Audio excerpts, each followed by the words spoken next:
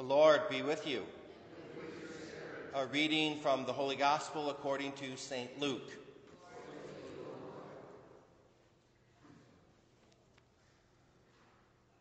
While still more people gathered in the crowd, Jesus said to them, "This generation is an evil generation. It seeks a sign, but no sign will be given it except the sign of Jonah. Just as Jonah became a sign to the Ninevites, so will the Son of Man to this generation. At the judgment, the Queen of the South will rise up with men of this generation, and she will condemn them, because she came from the ends of the earth to hear the wisdom of Solomon. And there is something greater than Solomon here. At the judgment, the men of Nineveh will arise with this generation and condemn it, because at the preaching of Jonah they repented. And there is something greater than Jonah here."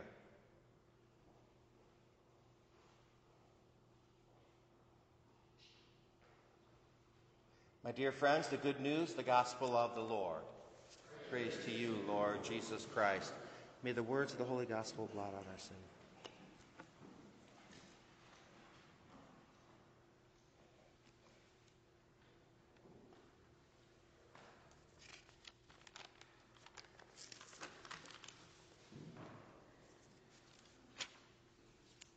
My dear friends, Lent is a very rich time for preaching.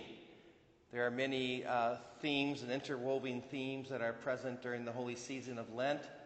There's an intensification of our spiritual practices. There is meditating on the Passion and also meditating on the last four things: death, heaven, hell, and judgment. There's reconciling our relationships with each other and with the Father. But today I think our readings get to the very heart of why we even do all those things, or what is the purpose what are the means by which we come closer to God and reconcile our relationships. And our readings seem to me to be about repentance today. Jonah's trip into Nineveh, preaching, and they repent. And Jesus is talking to his own generation, saying, they repented there when Jonah came, and there's something greater than Jonah here, yet you refuse to repent. So repentance, let's talk about repentance a little bit today, and how do we get to repent? Repent, from the Greek, in the Greek word, it's something like turning your mind and heart towards God, or changing your way of thinking, changing your way of life, coming back to a godly way of life. Repent. Well, the first thing I think that's good for repentance is to desire it and to pray for it, no matter where you are in life, to ask God for the desire to have sorrow for your sins, for the desire to repent.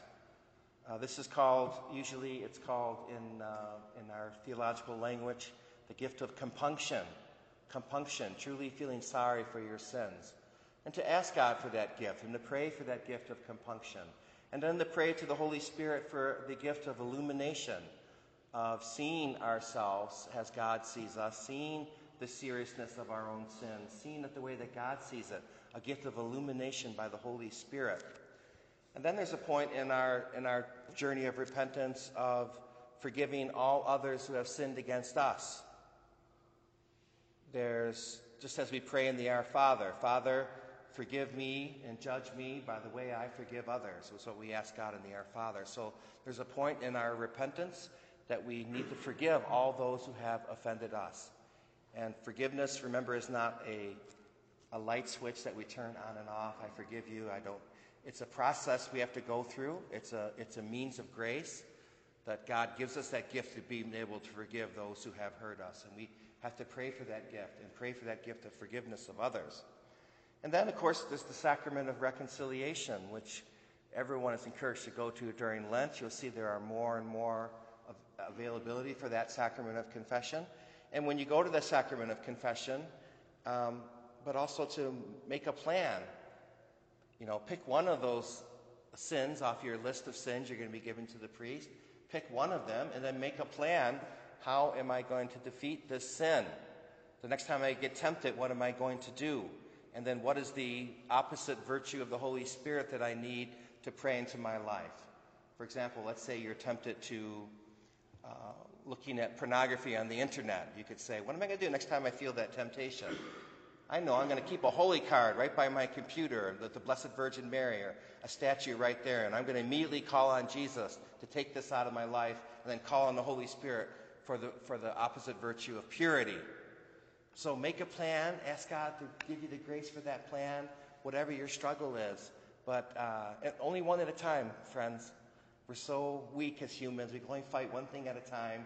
Pick one thing that is troubling your life and how you're going to do battle with it. And mainly, of course, by calling on Jesus and calling on the Holy Spirit for that opposite, contrary virtue.